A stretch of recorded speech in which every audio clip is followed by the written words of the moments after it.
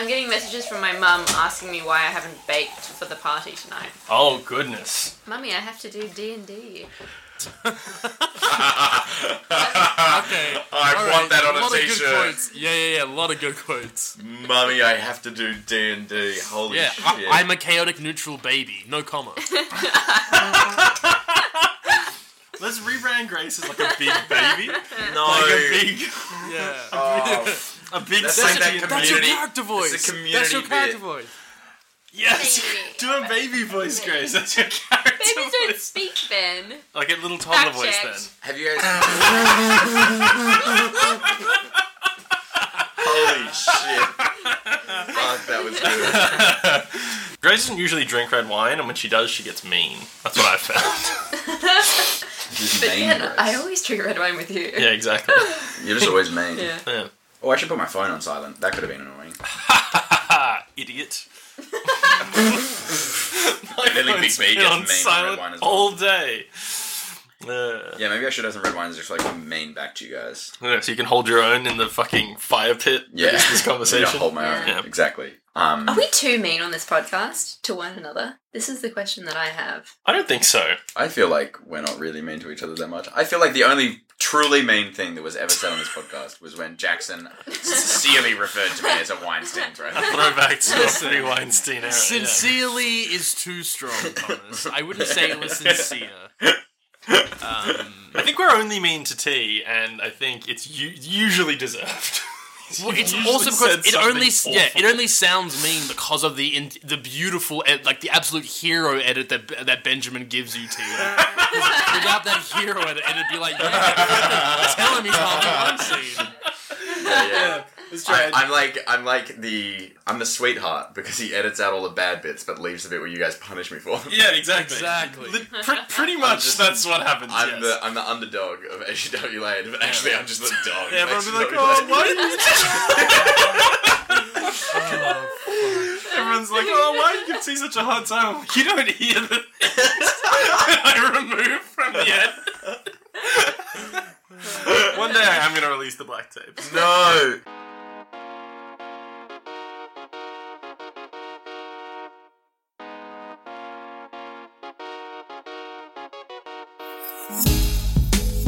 This is a tale of a strange and dangerous world, a world known as Carthus. This is an adventure full of magic, hardship, and ale. This is a tale about a world at war, and the people who are forced to endure it. From the wounds of battle come three unlikely partners, trying to make sense of something much larger than themselves. But, more than any of that, this is a story about how to win loot and influence dragons.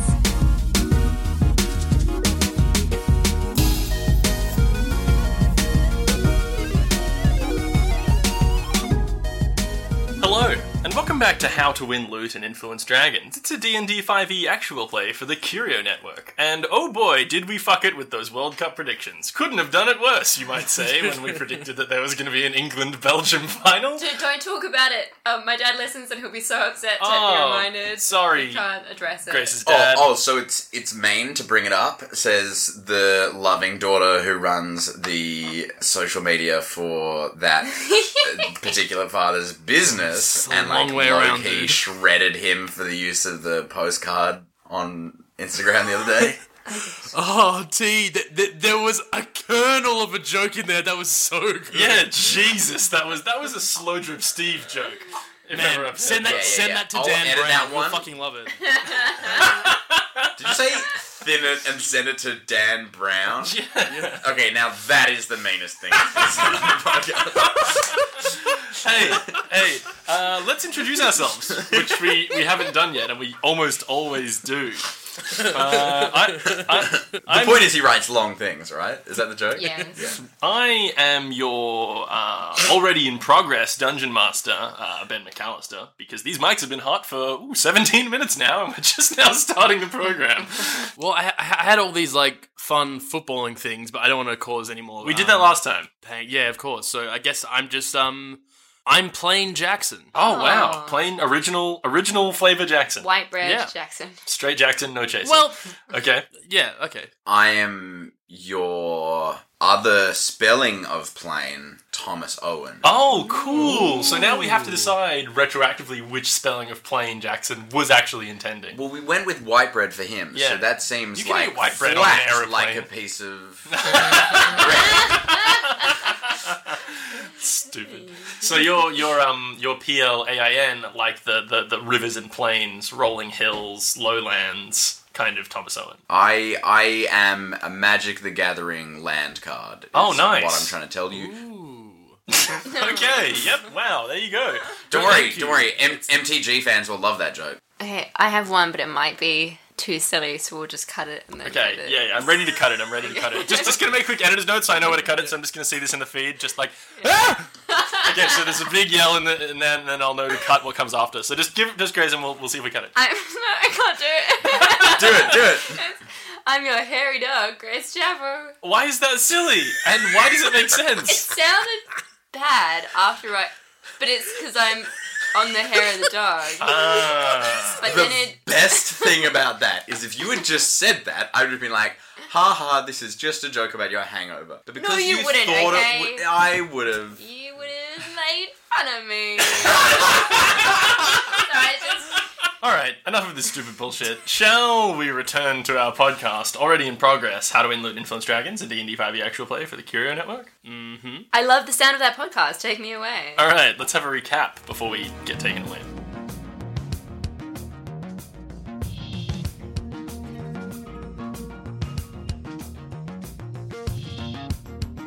When we last left our heroes, they were finally on their way out of Espera, making plans to head to Hanelport and find Alyssa Brambles, the scholar who Valeria mentioned in her notebook. The group left Espera via the web, travelling in the good ship Friendship, and quickly decided to take the vessel off-road. After some time travelling into the inky blackness, the good ship Friendship began to slow down, and eventually stopped completely. The party found that, although they could take the ship no further, it would allow them to reverse and travel back the way they'd come. Eventually, the group found the road again, but that wasn't all they found. They encountered something shocking. Another tube travelling along the glowing paths in the web. Always want to act first and ask questions later. Duncan accelerated the good ship Friendship to ramming speed, and our heroes bailed out at the last minute before a gruesome collision which left no survivors. Upon searching the wreckage, the group found that the now deceased occupants seemed to be in the service of the king, and had orders to patrol the web and create a map. That brings us to right now.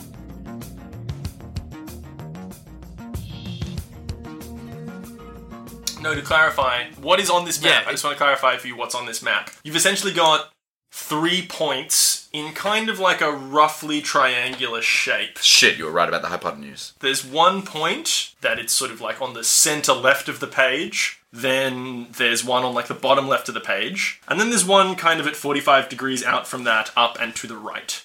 Oh, and next to the one on the bottom left, there's another feature, like a little star, like an asterisk maybe, next to the point that's marked. And these sort of like dashed lines in between those points. All 3 of them, like triangle? No, not all 3 of them. Between the one on the sort of center left and the one on the bottom left. So the star's probably the one that they came through, Probably. because they got to go back there, so they would mark it.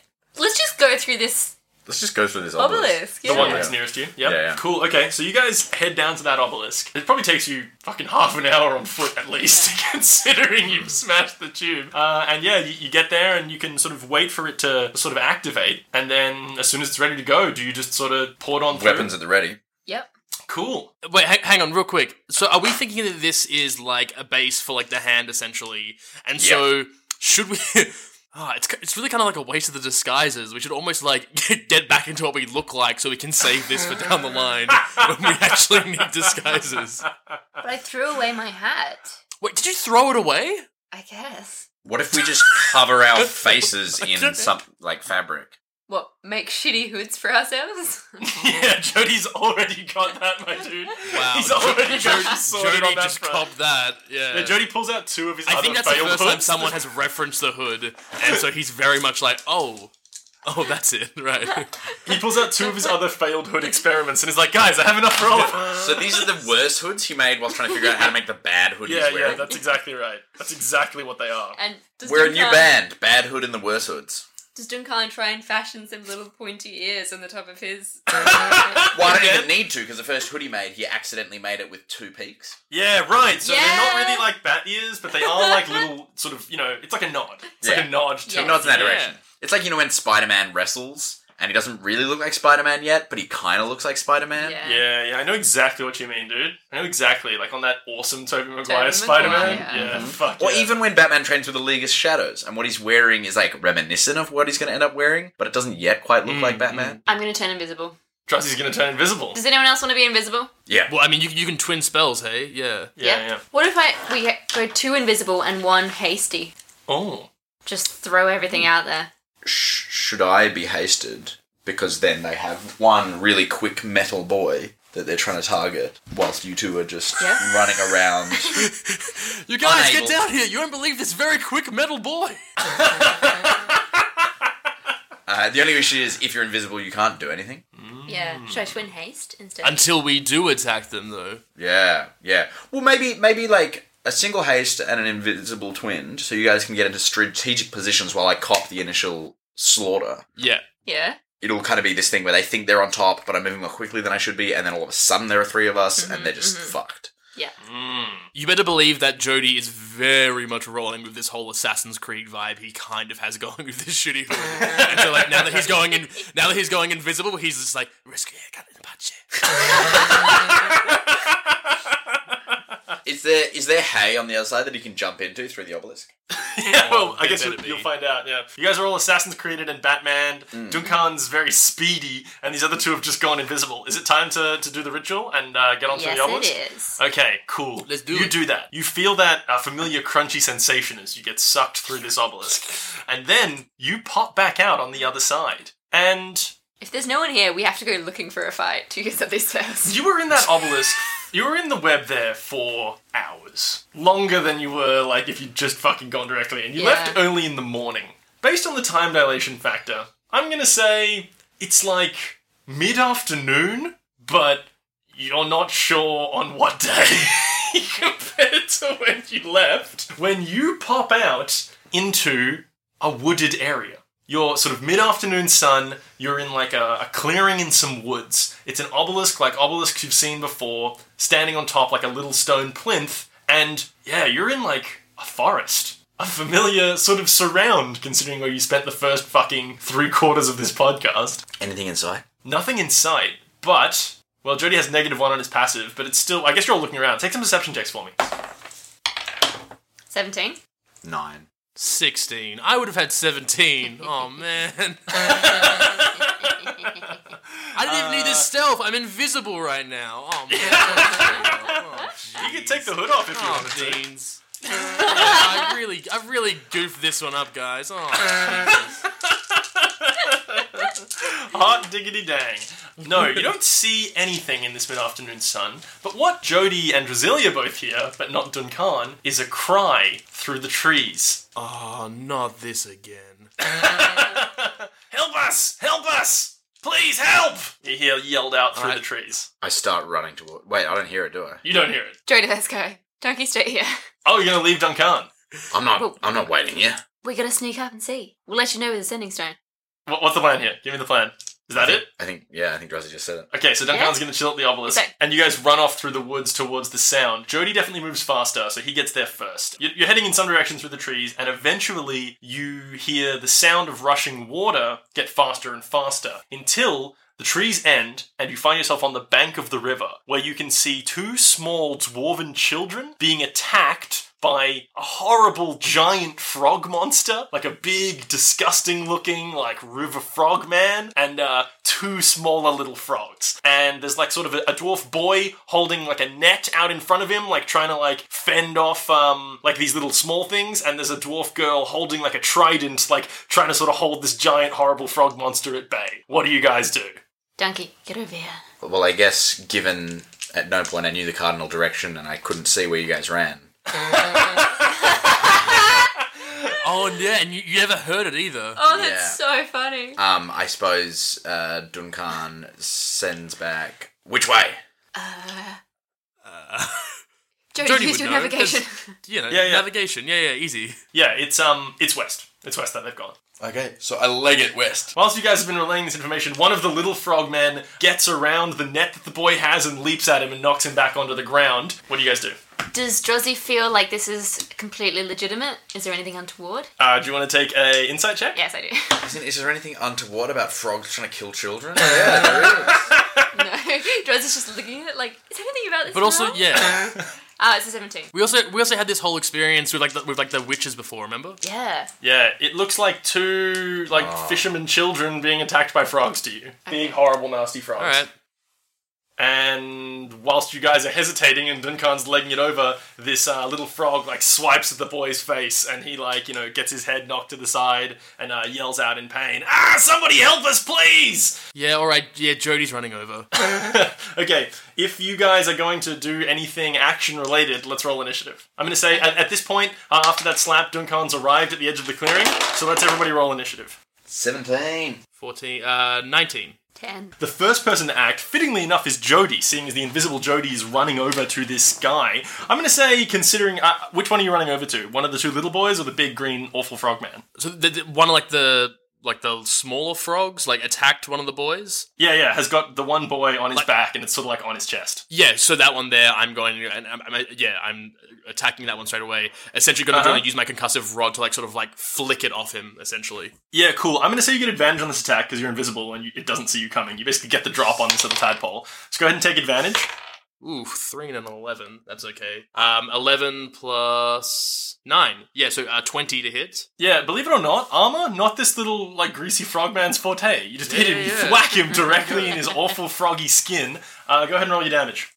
Wonderful. So that'll be a 4 plus 5, so 9 damage. Okay, cool. And then I want you to imagine that I'm sort of flicking him off the boy and then bringing him to the ground, and then I use a martial strike essentially to sort of kick out at it. I'm imagining Jody runs up invisible. He doesn't become visible until the rod connects. So what this little boy on the ground sees is this copper rod just materialize in front of him and this fucking tadpole go flying off him and land on the ground next to him. And then there's just Jody standing there and leans over and punches the frogman. Make another attack roll.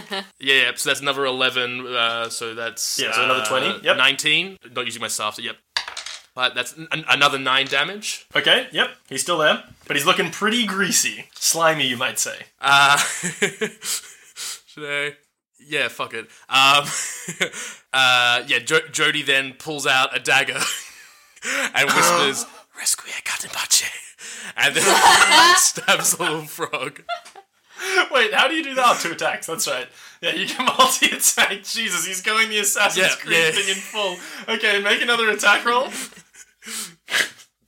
Okay, that's a 13 plus 8. So definite hit. Wonderful. Oh man, I haven't used my dagger in ages. What's the damage dice? 1d4 plus dex. Beautiful. Well, that's a 4 plus dex. That's 9 damage again. Okay, you whisper your cool Assassin's Creed shit and you slide this dagger directly into the throat of this little frogman and he goes limp immediately on the ground as his horrible frog blood slides onto your hand.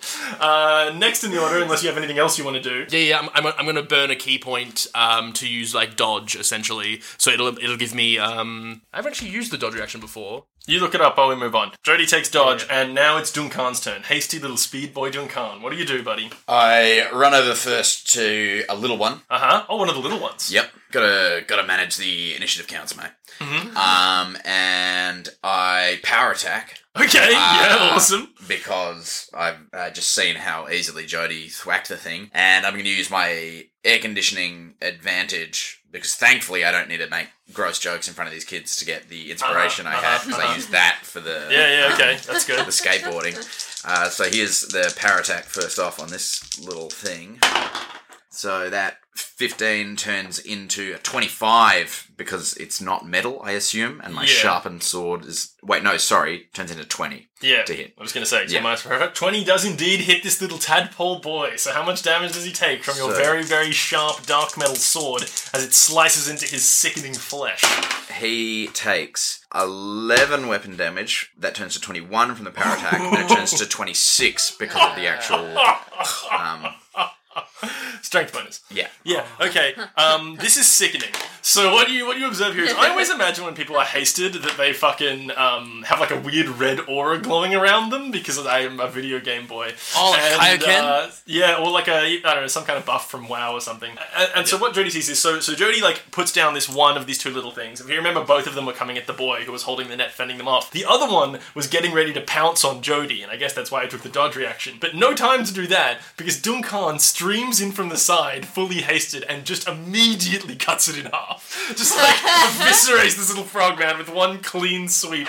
This like tiny little glowing, mohawked, mutton-chopped dwarf in heavy armor fucking slices this little frog boy in half. And the two halves of his body tumble to the ground, and he looks at you with just like a really confused, sad expression as his guts trickle out of the top half of his body. So well done, Duncan. But a bad thing happens. Wait, you've got another attack, don't you? I've got so much more going on. Okay, proceed. So I step over to the big one now. You can, definitely get that. And I power attack him as well. And this is with my extra attack. Mm-hmm. So 6 on the dice plus 5 would make it 11. I'm going to precision maneuver to turn that into... Ooh, this isn't marvellous, but will a 15 hit? 15 does not hit, unfortunately. Damn. Well, anyway, I will then use my haste action to make another attack. Uh-huh. And that's a crit. Oh! So, big boy.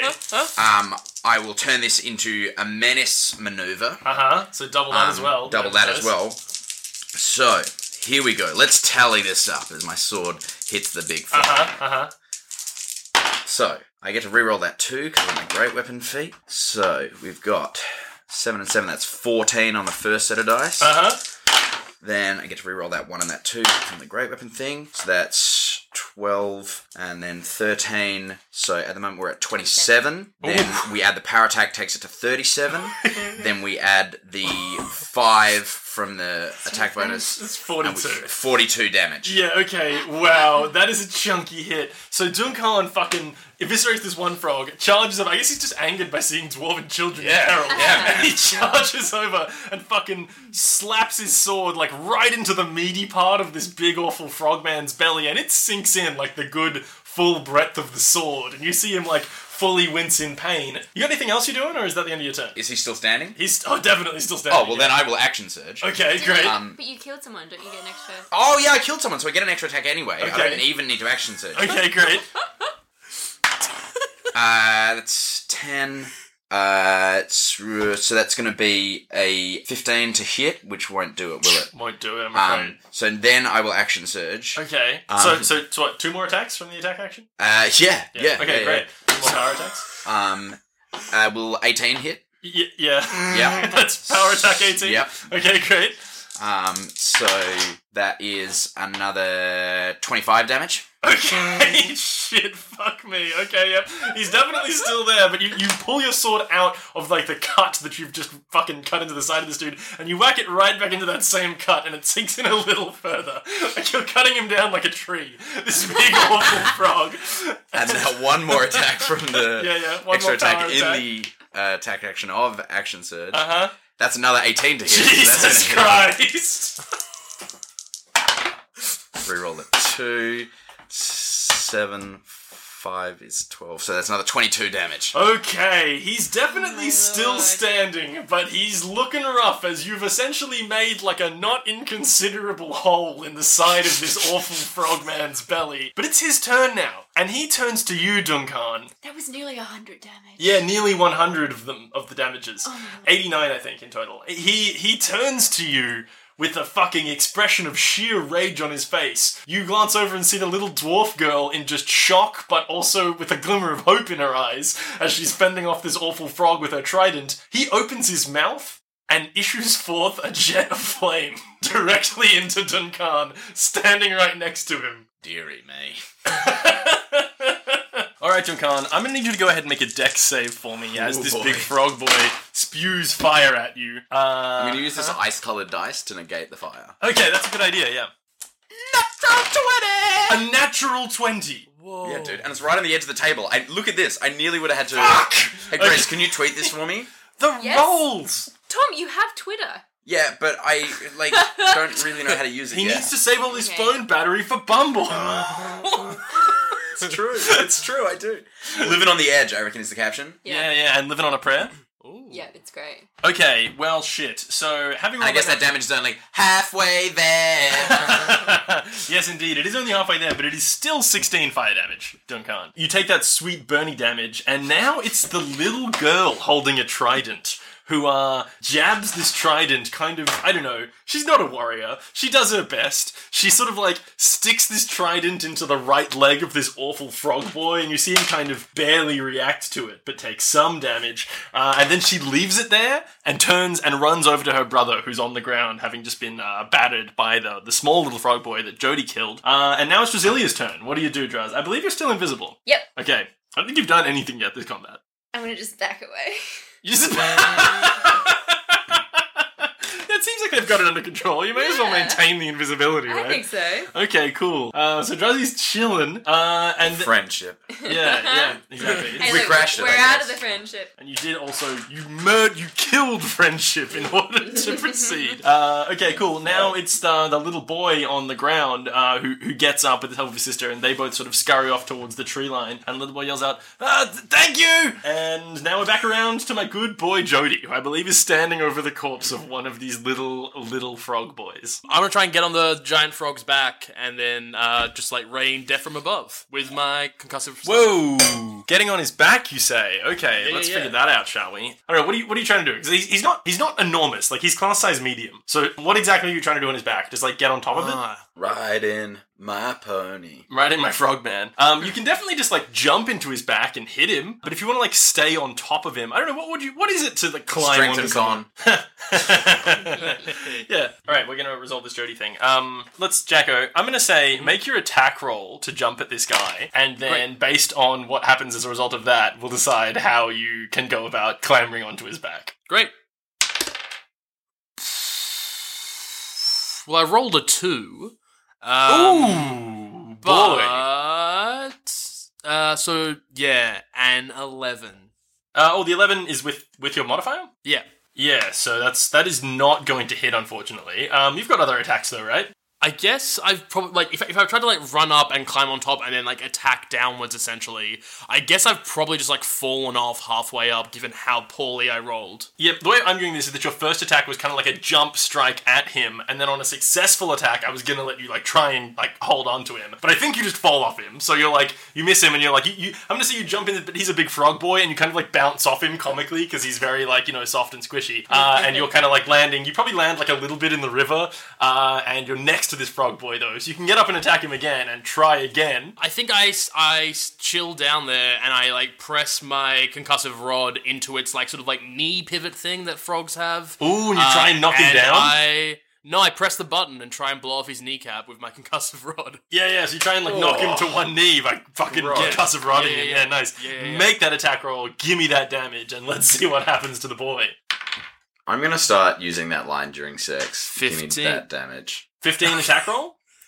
15 plus 9. Okay, yeah, so that hits. That one really just slid Yep. past, eh? So what we say, it was a 2d6, yeah?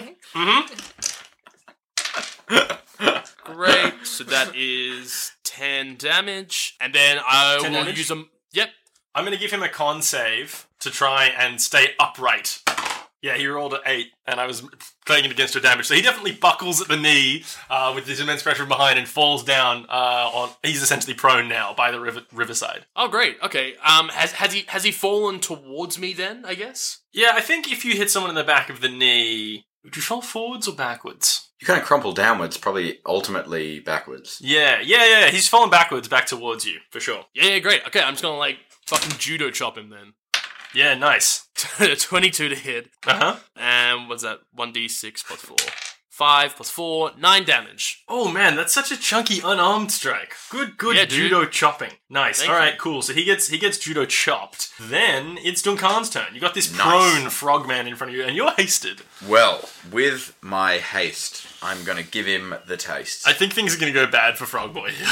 Yeah, they're going to go bad. I've burned a fair bit of abilities and stuff, but You don't have I've action still surge, at got least. more to offer. Okay, so first off, I am going to try to do. I want you to picture like when Link or King Arthur like pulls a sword out of a stone. Okay, like but I in want to do Ocarina that of Time? backwards. Oh.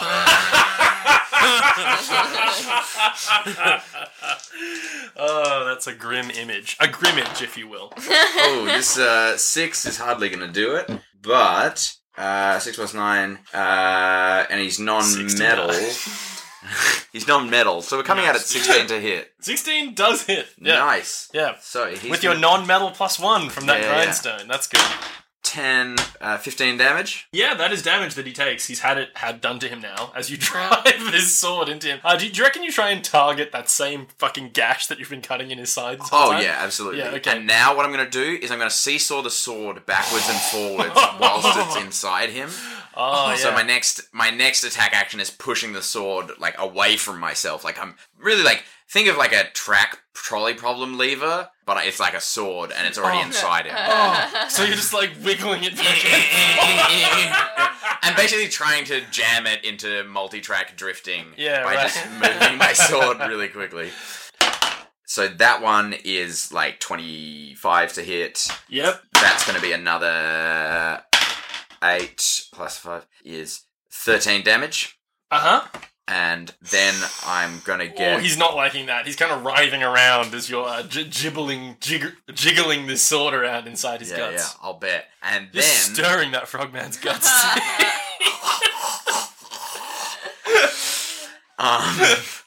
Wow, okay. I don't know if I can recover from that image. Fuck. Yeah, that's what I've heard.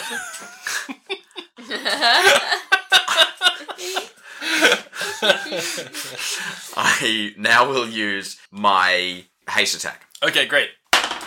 18, 28 Uh-huh, to hit. yep. I really should have been using some power attacks up in here, but anyway. Yeah, wow. Oh, dearie me. And that damage is going to be... Oh, bugger. You know what? I'm going to scream into his face whilst jerking it around intimidate? to make it a Yeah, menace nice. maneuver attack. Yeah, menace maneuver. Okay, so bonus damage. Yep. That's some nice rolls there. So we're going to get 10, 17, 22 damage. Yeah, wow. As I scream... What do you say to the frog boy? I think probably... Now, don't confuse this one with an editing note, but I think I just go... "Ah!" Oh, cool. Yeah, that's cool. What languages does he speak? Does he speak Dwarven? Because that means a lot in Dwarven. No, he doesn't speak Dwarven, unfortunately. Yeah, I don't know. Did you guys know this? The Dwarven language in D&D canonically sounds like... Wow, where did Yeah. you get that? Wow. From, like, Mike Merles on Twitter or something? No, that's just fresh off my delightful imagination. Oh, very cool, dude. I don't Well, know. it's a So when good you say thing... the canon, you're talking about the inner brain canon. You're talking about your Yeah. own personal mouth cannon. Yeah, my It's own- a good thing... My own Packables cannon. It's a good thing that you decided to use that personal mouth cannon in order to scream, because with that extra damage, he is in fact dead. And he dies in probably the most horrific imaginable way, with a man just, like, wiggling a sword around in his innards whilst screaming in his face. It's a pretty rough way to go Pretty out. bad. And Yes. the best thing is, I know that by the letter of the lore of this game, he died afraid. Oh, no! The best thing?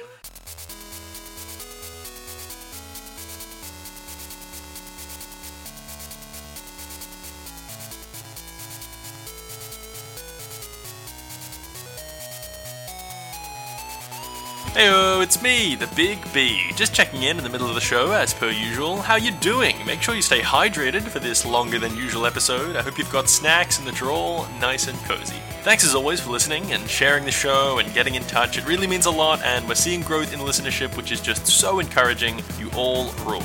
we know we can keep growing. So remember to share the show with friends if you want to help us out, or just go rate and review the show wherever you listen so it gets bumped up and others can find it. The Halloween and Christmas specials from last year, along with the Lime episode and the Heroes Recap, as we called it, are really good jumping off points if you do want to share the show with someone who's never listened before. Just a quick programming note for you to round it out. By popular demand, the next episode that goes up will almost certainly be something a little bit different. We jokingly floated it a few apps back, and people seem to like the idea, so we're actually going to do a DM's birthday special, which T will be running. The episode will be going up on the week of my actual birthday, and it'll be outside of the regular canon, which is really good because it means I can take the week off DMing and editing and focus on finishing my fucking PhD for a little while. Anyway, that's it from me. I won't take up any more of your time. Please enjoy the rest of the show.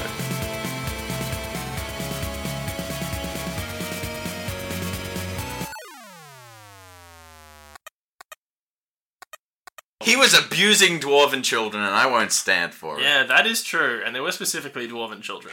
Great, you're out of combat. You've done it, guys. Congratulations. You survived. Thank you. You survived yet another all the one things. of my wonderful traps.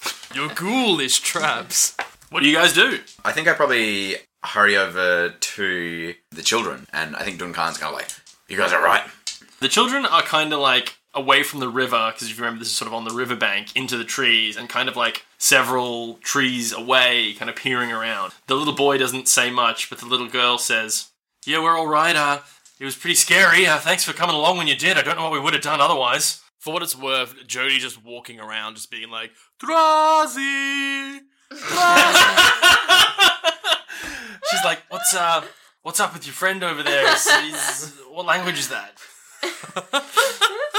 Are you speaking Dwarven, by the way? Yeah. So the kids and I just kind of stand there going, Okay, great. These kids are basically like, yeah, thanks for helping us out. It was kind of scary. We should probably head home, really. I mean, we lost the fish. They straight up knocked the bag out of my brother's hand, and the fish spilled back into the river, and so we don't need to keep going. We should go home. Thanks. I'll get my brother home. Whereabouts is home for you? She eyes you, and then Oh, casts... come now, Jackson. I want to see the children home safely. Of course, but a somewhat confronting situation for these two children when they've just seen one of us like assassinate, like ritualistically assassinate a fucking little frog, and the other one use it like a seesaw as he screams in his face, and then you're like, yeah, whereabouts is home? Anyone I can seesaw back there? She looks at you hard for a moment, and then says, as I think you'll understand, sir, I'm a little reluctant to pass on that information. What exactly are you guys doing here? Who are you? I mean, we're very grateful, but you must understand it's a little weird that the two of you just come streaming out of nowhere and absolutely murder some of these awful, awful frogs. What's the deal here? Look, don't worry. We're just on our way to Hannelport. That makes sense. That's where we were headed before we lost the fish, so, You keep bringing up these fish. Do you want me to help you catch more fish? Well, there's plenty of fish catching back home. We were catching fish and we were going to bring them to Hannelport and sell them, but now, well... Well, look, here. How much would you normally get for the fish? Oh boy, she kind of like looks at she looks at her little brother. He kind of like raises his eyebrows, and then they look back at you, and she says, yeah, usually like at least 5 gold pieces for a bag of fish this good. She as she's saying this, she's eyeing up your plate armor and your like fancy dark metal sword. You're playing this trick on the wrong man. Oh my god, don't kill them, Tom! I'm not going to kill them, I'm just going to cut off their legs so they tell me the truth. How much the fish cost? How much the fish cost? You're dwarves and children, but I'll still make you shorter.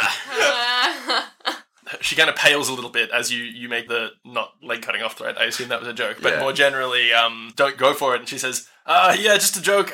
Honestly, a gold piece for the whole bag would be a pretty good day's sale at the markets. So we're gonna head back home and get some more fish and probably head back and see what we can do. Where is Drozzy in relation to this encounter? Wherever you want to be. I would like to walk up behind these children while still invisible and whisper in their ear, you can trust these men. Holy shit.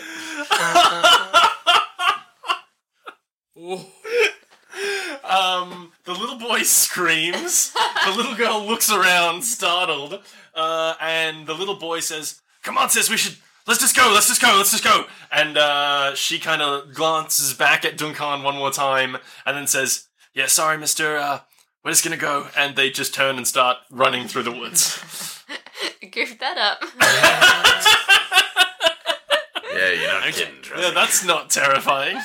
Yeah. It kind of sounds like you saved Duncan a couple of gold pieces. Yeah. Yeah, I mean, there I was about to be charitable, and you really forced my hand away from me. You could chase them down to try. Well, I considered saying I throw a coin at them as they run, and I was like, that's just a weird image. Yeah. It's like the Wolf of Wall Street when the police leave his boat and he's throwing money at them. Yeah, it's And, like, exactly lobsters like and that, stuff. actually. Yeah, But It's I'm exactly the Wolf like of it. Wall Street, and the children are police officers. Oh my god, maybe that's it, dude. Maybe they're And the police children officers. are police officers.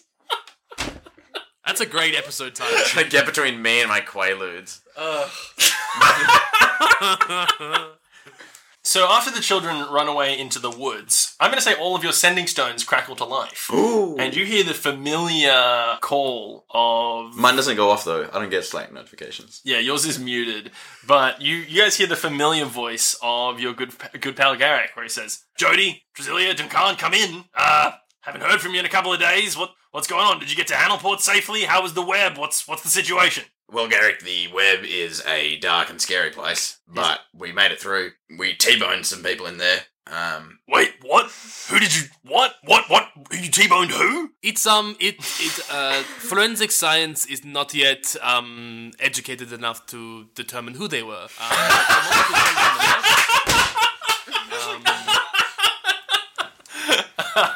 Do you guys, suffice to say, you relay the details of that interaction rather than us recapping it on mic? Yeah. Yes. We explained to Yeah. Garrick that we invented car crashes. Okay, fantastic. I think by this point, Garrick has brought both... What's that chick's name? Dude, I don't know. You're the one with the plot bible. Elena? Yeah, and... We could just call her Elaine. Just Alpha. slowly turn this into Seinfeld.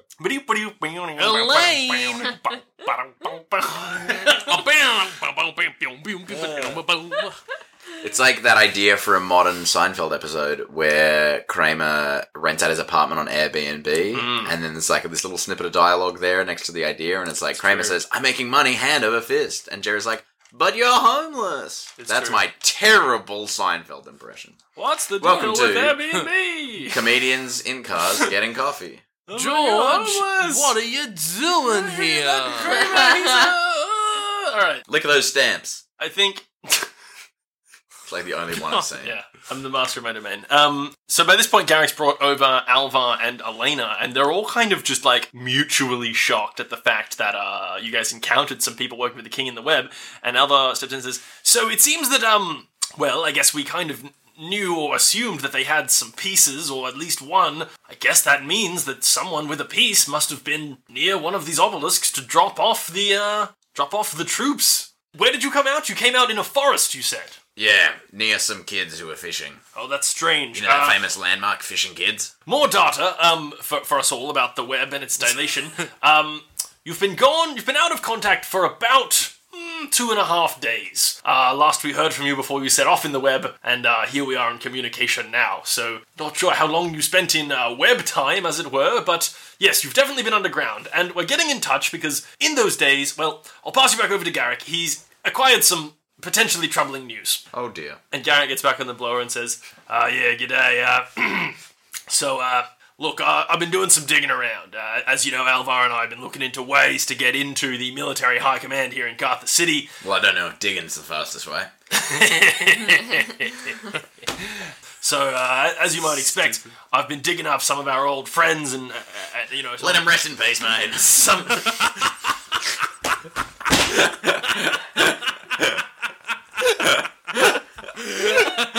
I've been doing some grave robbing, consulting the bones. I conducted a seance. I summoned all of our old dead friends from the war.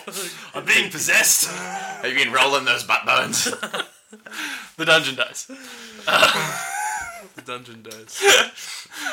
It says, so I've been contacting some of our old associates and some of my old colleagues, and, well, I've heard that Carthan military intelligence has recently acquired an asset in the form of a prisoner. And what's more, I believe it's someone that the three of you might know. Remember your old buddy Marcus? Marcus Aurelius? No, Marcus, no last name, that you left on the streets of Corin. Wait here, we'll be right back. Yeah, that you left on the streets of Corin. Seems like in the Was he the cute half elf? Was that? Was that I Marcus? don't think we ever determined. You couldn't figure it out, really. As far as I recall from Drasilia's accounts, she wasn't quite sure. But according to my sources, he got picked up in the aftermath of that bar brawl. I guess he tried to come in and help you guys as you instructed him to, and really just got caught up in the thick of things and has been in jail. And, well, suffice to say that your wanted status is renewed. They've got updated descriptions, at least of that time. Not up to date enough, man. And they know you're... They'll have to be a little bit faster than that, my friend. Yeah, look, no one can match you guys for costume changes, but suffice to say they're Suck it, Beyonce. Suffice to say they're looking for you, and they know you're in the West. Did these sources have anything to say about how attractive Marcus actually is? Also, did you say, did these horses have anything to say about Marcus? Sources! Because I love that idea. Jesse's the horse whisperer. Yeah. She comes to horses like, Yeah. how cute's that boy?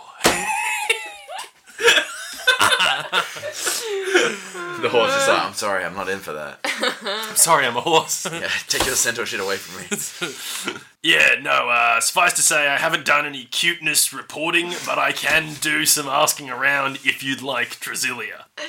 Anyway, just figured I'd let you guys know you might have a bit of a hard time at any military checkpoints or anything, so just keep that in mind. Thanks, Garrick. Do you know where they're holding Marcus? Yeah. I believe they're holding him in the command within Carthage City. So we have a man on the inside, is what Elena pipes up on the thing and says, don't know if you remember my two friends who were also there, who I think you stole all their weapons, Jody. They got too, so they're in there as well. So in terms of people on the inside, I guess 3, if you want to think about it that way. I know those guys, they're pretty cool. So if you think about it, it's been a lot of great preparation. So you're welcome. So, anyway, I guess you guys should be making your way to Hanelport. When you get there, see if you can... And Garrick just kind of, like, pushes her away from the sending stone and is like, yeah, sorry about that. She really does love to prattle on. We'll let you get back to it. And he signs out. Well, So, Where are we, Jody? Man of the stars. that is a wonderful thing to say to someone. I appreciate that a lot. Man waiting in the sky.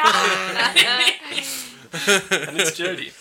Yeah, can Jody get a sense of... He knows he's northeast of Espera, some distance, in a forest. So if he looks at a map, probably not hard to intuit you're somewhere in the Carwood. Interesting. I think we should follow the children. I will also say this. You're probably somewhere in the Carwood. You also know you went west and hit the river. So you're probably somewhere in the Carwood on the east side of the river. The children said that they were coming from their town to Espera. To Hanelport. Hanelport. Yeah. So, So we walk away from really the we want to children. go in the opposite direction to the way that Jay just walked. Definitely if you want to head in the direction of Hanelport. Jody knows where southeast is, which you know is going to be roughly the direction of Hanelport. So, Let's do it. Let's you go can southeast. just go southeast. Let's do it. So was this like the obelisk we went through that was closest, that we assumed was the obelisk that our T-boned friends came through? You didn't really get to the bottom of that. So, like, just to recap, on that map, you basically had 3 points. One on, like, the middle left of the page, one on the bottom left of the page with a little asterisk next to it, and one sort of off, up, and to the right at, like, a 45-degree angle. Oh, shit. I just had a really interesting idea. Go on.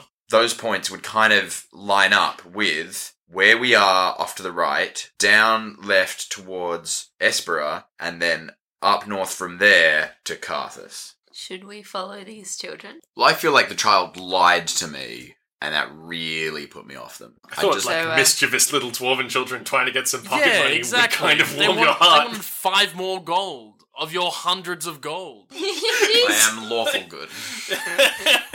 You children are attempting to inflate the trade price of these fish. I won't have it. I must exact capital punishment. The only good answer is free trade. We have to remember that Duncan's flaw is he's always down the fight.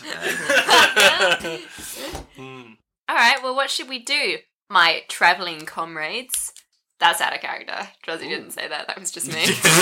She would Still never invisible, say that. Druzzy. Druzzy, still invisible, comes up and is like, why are you guys still staring after these kids? Let's go. Yes.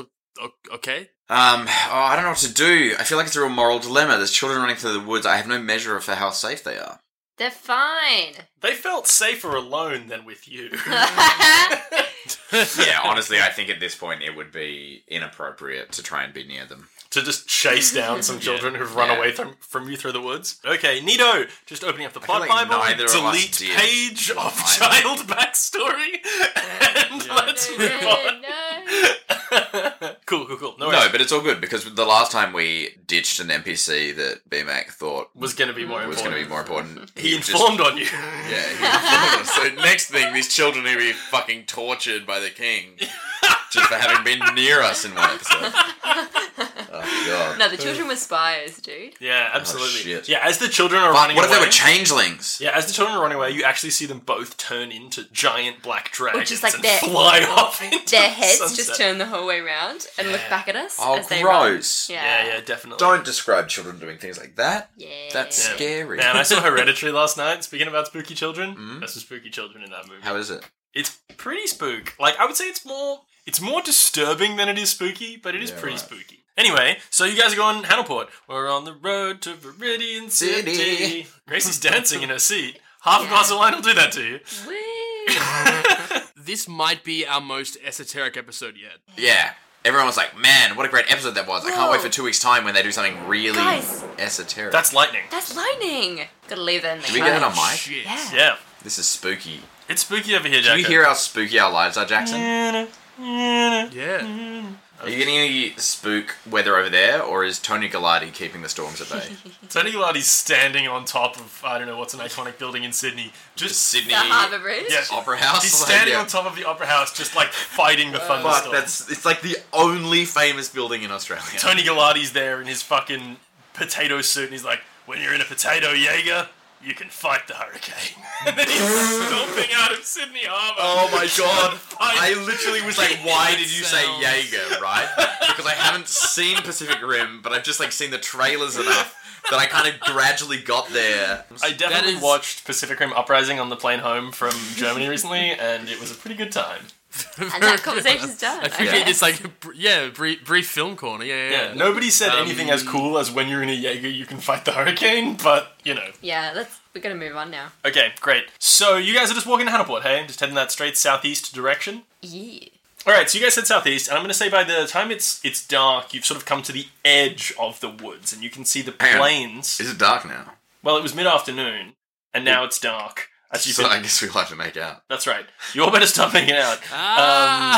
You've come to the edge of the Carwood, and you can see plains before you that lead down to what you can probably see as a dot on the horizon is the town of Hannelport. Now, I believe Jody has probably quite extensive experience of Hannelport. I don't think Drasilia will ever have been there. Do you think Duncan has ever been to Hannelport before in his travels?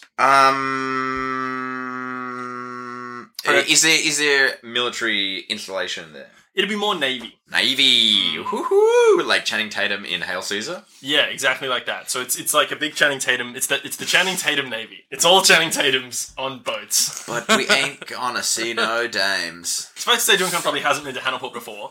But Jody probably recognises this, plains leading up to Hannelport reasonably well. So you're pretty confident of where you are now. It's getting dark, and you can see that indeed that's Hannelport. You're approaching from the kind of northwest. What do you think you guys are doing? Are you pressing on through the night? You camping out? What's the vibe? Let's press on through the night. Yeah. Okay. I am the night. We don't Yeah. need to sleep. So you guys basically you walk along through the night, and at some point Drasilia has ceased to be invisible. Unfortunately, that effect is worn off. So if you look at this map, you can kind of see there's like a road that leads out of Hannelport northwest. There's a road that leads out kind of mostly north, but a little bit northeast, and there's a road that leads kind of mostly east. Can we see all of those at once? Well, you're kind of like, the way I see it, you're kind of like approaching on a diagonal in between the road that's kind of mostly north and a little bit east and the road that's mostly west and a little bit north. You're kind of coming on in between those. You, Jody, are probably familiar with the layout of Hammerport, which is that this city is essentially, like the main part of the city is quite fortified and quite walled off. But there is a region of the city known as Portside, which is far less restricted. So essentially, like, those three roads that lead into town all meet with, like, guard gates, where people are checking papers, basically on your way in and out of town. Merchants come in, they have to show, you know, who they are, what they're there to sell, blah, blah, blah, blah, blah. People travelling, etc. and so forth are going to be questioned by guards. But on Portside, obviously because of the high volume of trade and stuff coming in and out, it's sort of run by, like, the port authority rather than the actual militia. And so it's, like, lower restrictions. You can basically wander in and out of Portside and sort of you could say, less nice part of town that you would find down there.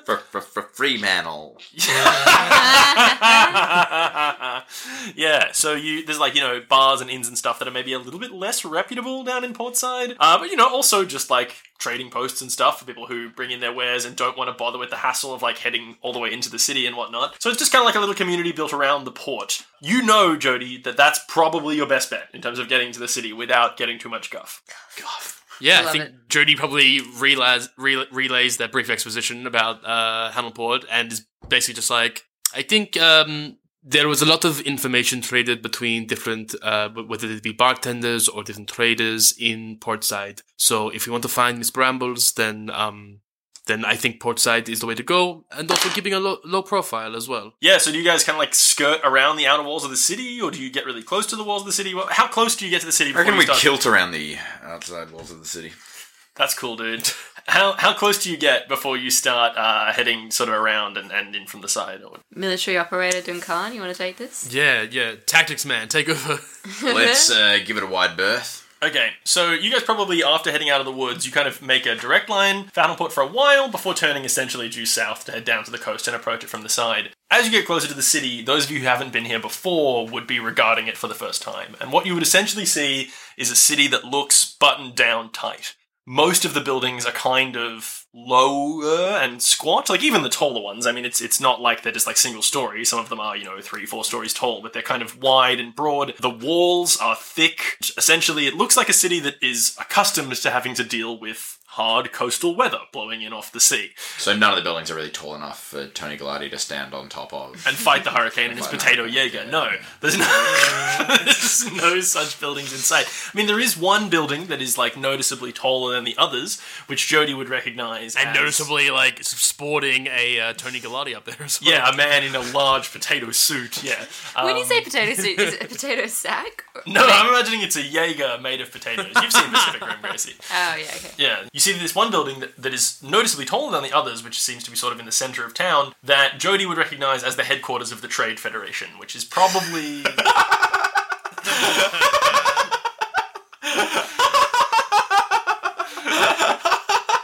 probably the, like, most powerful group within Carthus other than the government. So we walk up to the port side of the city? So yeah, allow me to clarify. Around this sort of low, squat, buttoned-down city, you see this wall that essentially it's square, it runs around all four sides of it, and then there's these gates, but then yes, you can see sort of spilling out of the south side, out of the south gate of the city, is what Jody knows as Portside, where there's a collection of, again, small, sort of reinforced wood and stone, largely 1- and 2-story buildings. It sort of like looks like it sort of lacks regimented planning. It's a little bit all over the place. This is definitely... For Fremantle. This is definitely the biggest city you guys have been in this program, and I'm going to say probably the biggest city Drozzie's been in her life. So... Oh, little girl, big city. Yeah, exactly. So, what's your dream?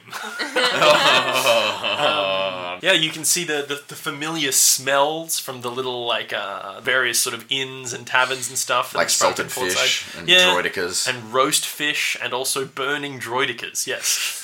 So yeah, you've got all these very sort of ramshackle buildings. You can see the port itself, for which Portside is named, off further to the south, where there's a number of jetties, including the Grand Jetty, which seems to contain largely Carthan Navy vessels that, again, Jody would be aware of all this. And then there's sort of the traders' jetties. What are the naval ensigns? We'll come back to that. So there'd be the various traders' jetties that sort of basically decrease in niceness the further away from the grand central jetty you get. And then there are sort of the private jetties where people who don't have their official trade licenses might dock their boats. And Jody probably knows from his time in and out of Hanalport that if you are looking for something a little bit dodgy, those private jetties and the sort of surrounding taverns and markets around there, that's where you want to be. Hey, Jody, when you lived here, what kind of stuff do you think you were doing? Do you think you were kind of attached to some very legitimate operations, or were they maybe a little more illegitimate? What side of Portside, if you will, did Jody mostly hang out in? I think it was a real rags to slightly nicer rags story for Jody. I think he ended up definitely started on the sort of the more illicit side of things. He wasn't like a drug mule or anything, but just you'd get sort of random orders, and it was just kind of anything goes a little bit. What are you looking horrified at, T? He said anything goes, and now it's naval stuff, anything goes. Oh my god! Sutton Foster comes tap dancing down the main jetty. Yes, we're gonna do a musical episode. In olden days, a glimpse of Stockton was Madonna something chocolate. Now who knows? Anything goes. Oh, I love it. I love it so much. Okay, Jody. We actually should do a musical episode, guys. Yeah, fuck yeah. I'm very Oh my goodness. An whole musical episode. So sorry, I was gonna say, Jody definitely started there, but then would have spent the last year and a half on a specific merchant trading ship. And okay, so that's where he the same crew and that sort of thing. So he started up just doing any old job, but ended up with a particular. So one of the nicer, probably closer ship. to the Grand Jetty official merchants, and probably you could spend a good amount of time actually in Hanalport proper. Okay, fair enough. Yeah. All right, cool. So are you guys heading for anywhere in particular? What's your vibe? Druzzy was talking about getting a room in an inn in the dodgy part of Portside. Do you think that vibes with the rest of you, or what? Tactically speaking, probably a good idea. Yeah. I think we're gonna have to go a little get our hands dirty in Hanalport a bit to find out what we need to know. So yeah, let's I think let's head down to that part of town. Man, how's that rain? Yeah, it's really coming down over here.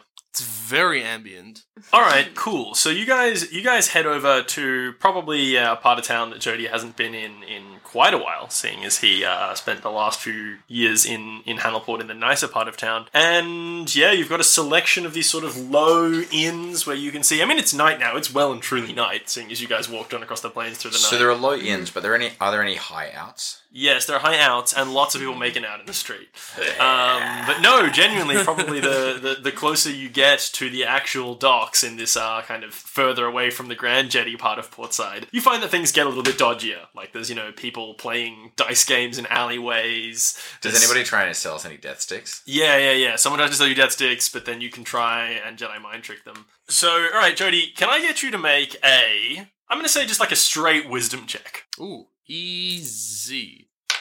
That's a 14 plus 3, so 17. Okay, cool. Then allow me to ask you this. What is your goal from getting this in? Hunker down for the night? I remember one step at a time, dude, and I know we needed to get to Hanalport, but... You're ultimately trying to find someone called Alyssa Brambles who works at That's right. university here. Yeah. The university here? Yes. Yeah. Oh, well, let's go to dodgy inns and try and find schmoozy students who are enjoying slumming it, and we can use them as cover to get into the university. Okay, if you wanted to find students slumming it, you're probably going to be on the more, gentrified end of Portside than the really genuine slummy part of Portside. Dude, when I was a student, I went to the Clink. That is not the nice end of Fremantle. Just, people out of Australia, Fremantle is a town near Perth. South of Perth, that was a port, and is actually very lovely. nice. Yeah, I was there this morning walking around, and I legitimately was like, wow, fuck. This is why people love Fremantle. I turned a corner and I was like, this is beautiful. It's super gentrified. That's so Perth. Yeah. It's also where Jacko's footy team is from. Anyway, so, alright, is that your plan? You guys going to go try and buddy up to some students? I would say this. With Jacko's 17 wisdom check, with Jody's 17 wisdom check, he'll be aware of these things. Yes, there will indeed be students from the university probably hanging out in the, still dodgy because it's all a bit dodgy, but nicer part of Portside. There are also there exist operations in the dodgier parts of Portside that specialize in getting things without documentation in and out of the city. Well. Yeah, let's go for students. No. Yeah, let's get some papers. Alright, in that case, I would say Jody, you probably know, I'm not even sure if Jody has ever been here himself, but he probably knows from his time here that there is an inn called the Fat Chook in one of the grungier private jetty areas of Portside, where there exists a group known as the Black Hens, run by this kind of like, you could say trader, you could say pirate, this dark elf woman named Moko. And she is essentially the person that you want to talk to if you're trying to smuggle some goods or get something that maybe fell off the back of a military ship. I reckon Jody actually has been here once before, because that's where he would have got his papers originally to move into the nicer part of Hamilport. Because Jaboy fled a monastery, like didn't have much on him to prove who he was. Okay, this will be a return visit for. So maybe this is how Jody knows about Moko and the Black Hens and the Fat Chook from having actually visited this part once before in order to get some papers that allowed him to work on these merchant ships. That's cool. I like that. Let's make that do the Black Hens sell chocolate under the brand Moko Black? No. They probably smuggle chocolate from the Halfling Kingdom to the south, where they make all the best chocolate. Yeah, what's that Halfling Kingdom called? Lumperland. Oh, man. You crushed it. Shit. Another song for the musical episode? Yes! Lumpa, dumpa dee doo. Yes. Very good. Okay, so you can make your way to the Fat Chook in the dodgy part of Portside. And do you guys just wander on in? There's got to be like a secret knock, right? Or something like that, you know? The inn you can walk straight into. The Fat Chook masquerades as a genuine inn hiding in plain sight. Cool. Yeah, I guess we just stumble on in then. Yeah. Okay. You stumble on in, and this inn, despite this being the biggest city you've ever been in, looks like any number of dodgy backwaters you've been in your time. A dive, you might say? Yeah, you might call it a dive. There's like a bar that's dirty, and there's a sort of grim-looking dude standing behind it. There's, various booths around the outside with various characters looking down, keeping their voices low. There's a few people who are a little more raucous. No music. Dark room. A few eyes sort of are cast up at you as you walk in, but mysterious figures who sort of almost look like they're trying to be inconspicuous are nothing strange around here, so you don't draw too much attention. I think Duncan probably walks straight up to the barman and says, "Good evening, sir. I was just wondering if you knew where I could find a red rooster or a black hen." Do you actually do that? Yeah. You walk straight up to the bar and ask how to find a black hen. Yeah. Okay. He is shocked for a moment, but just a moment. You see, he's a little bit shocked at how brazen you are about coming in here requesting a well-known criminal gang. But also fast food. Yeah. I'll take either one. You see the briefest expression of shock come over his face, and then you see his eyes very quickly dart to a booth in the back corner, and then back onto you, where he coolly says, "I wouldn't know anything about that, especially if I didn't know who was asking." Fair enough. Just an ale then, please. He pulls you an ale and puts it down on the counter, and then says, "I have to go get some stuff out back," and he walks away from the bar. I think probably I want to glance over at the booth he looked at. Yeah, cool. So you see this guy disappear behind the bar, and then a few minutes later, he walks out from behind the bar and sort of walks back out into the inn and sort of start, heading around to these booths and addressing the tables. And what did I see at the booth, though, while he was gone? So we're getting there. So you look over to the booth while he was gone. You see a back booth with probably 5 or 6 people sitting around it. I would say, Jody, if you're looking around and not standing near Duncan, you straight up recognize some of those people sitting in this back booth as some of these dodgy types that you've dealt with in here before, all those years ago. Although they are, of course, looking a fair bit older than they were the last time you saw them. But they are, a few of the faces are memorable. And then you would all see this bartender walk over to that booth while he's been kind of going around to the tables, taking, cups and stuff, and spend maybe just a few more seconds at that table than he has at the others. And you see a few of the faces at that table turn towards Duncan at the bar. I'm just there leaning on the bar, drinking my ale, and I just wink at them as they look at me. So you've succeeded in gaining their attention, let's say. What about the other two? You doing anything? I'm just in shock at this military tactician. Just seemingly left it all the door as he's wandered into this inn. It's the bait and switch. I get their attention, but you're the one who knows who they are and knows how to deal with them. So I have to apologise for you, essentially. Yeah, I think Josie has full trust in Duncan's military precision, so she she's just chilling. leans on the bar, winks at the people, maybe undoes a button on her clothes. Do you reckon I can get advantage on charisma checks if I show a bit of cleavage? Is it we'll take it on a situation by situation by situation basis. I'll decide on the sexual orientation of the people. Depends how well they roll on their saving check? Depends how well they roll on their perception check to see whether or not you're cute, because otherwise they might not know. Yeah. Well, it's canon that Druzzy has a boob window on her outfit. It's true. Undoing a button is always just redundant, over the That's top. too much. Like Deary. Oh dear. So, and what, is Jody with them, or is he standing apart from them, or what? I think Jody goes and as they're standing at the bar, goes and sits at a booth, not next to, but nearby, and just sort of watches, essentially.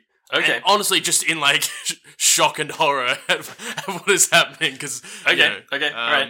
I understand. After maybe a minute, these two big dark elves sort of peel off from a booth next to this booth you've been glancing at and walk up to the bar. There's sort of a big burly lady and a big burly man. They walk up to you and they say, "Our friend would like to talk to you," and grab Duncan by the arm. Not super forcefully, but they're like, "Come on." I'm like, "No need for the hands. I'm with you."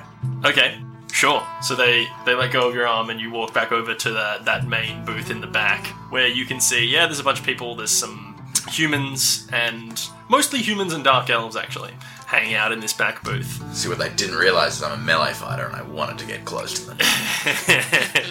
And They put me in the middle, now I can use my whirlwind attack. sitting in the very corner of this back booth, wearing a big, broad, black hat, Oh no. tilted down on the front of her head, is a slender drow figure. Does she have a boob window? She doesn't. She's much like the city she calls her home, buttoned up. And she basically, without looking up at you as you're standing at the table in this corner booth, says, "Imagine my surprise when here I am, regular night, sitting in my bar, and then 3 of the most wanted people in the Kingdom of Karthus happen to walk right in. How do you think I'd feel about that, boys?" And she casts a look around the table, and there are a few chuckles and murmurs of assent. She looks up at you now, from underneath the brim of her wide hat, and you can see her angular dark elf features and piercing dark eyes. You see, as much as I am in the smuggling business, I'm also in the information business. Believe it or not, I've been following your story with great interest. I must admit I have no idea what you're doing down here in Hanalport, but I aim to find out. So, well, you've got my attention, Duncan. Tell me, what can I do for you?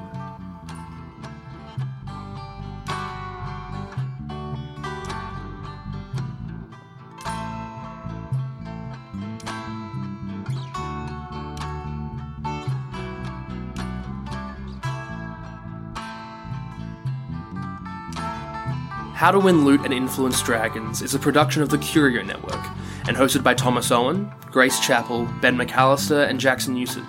Editing by Ben McAllister. You can find details of all the music in the show notes. We've got other content on Curio, such as Odds and Ends, where Grace talks with people about the mementos they've kept and the stories behind them. Or Still Interested, where we look at film and TV that has been rebooted or remade and try to figure out why they thought it was a good idea. Check it all out at CurioNetwork.com.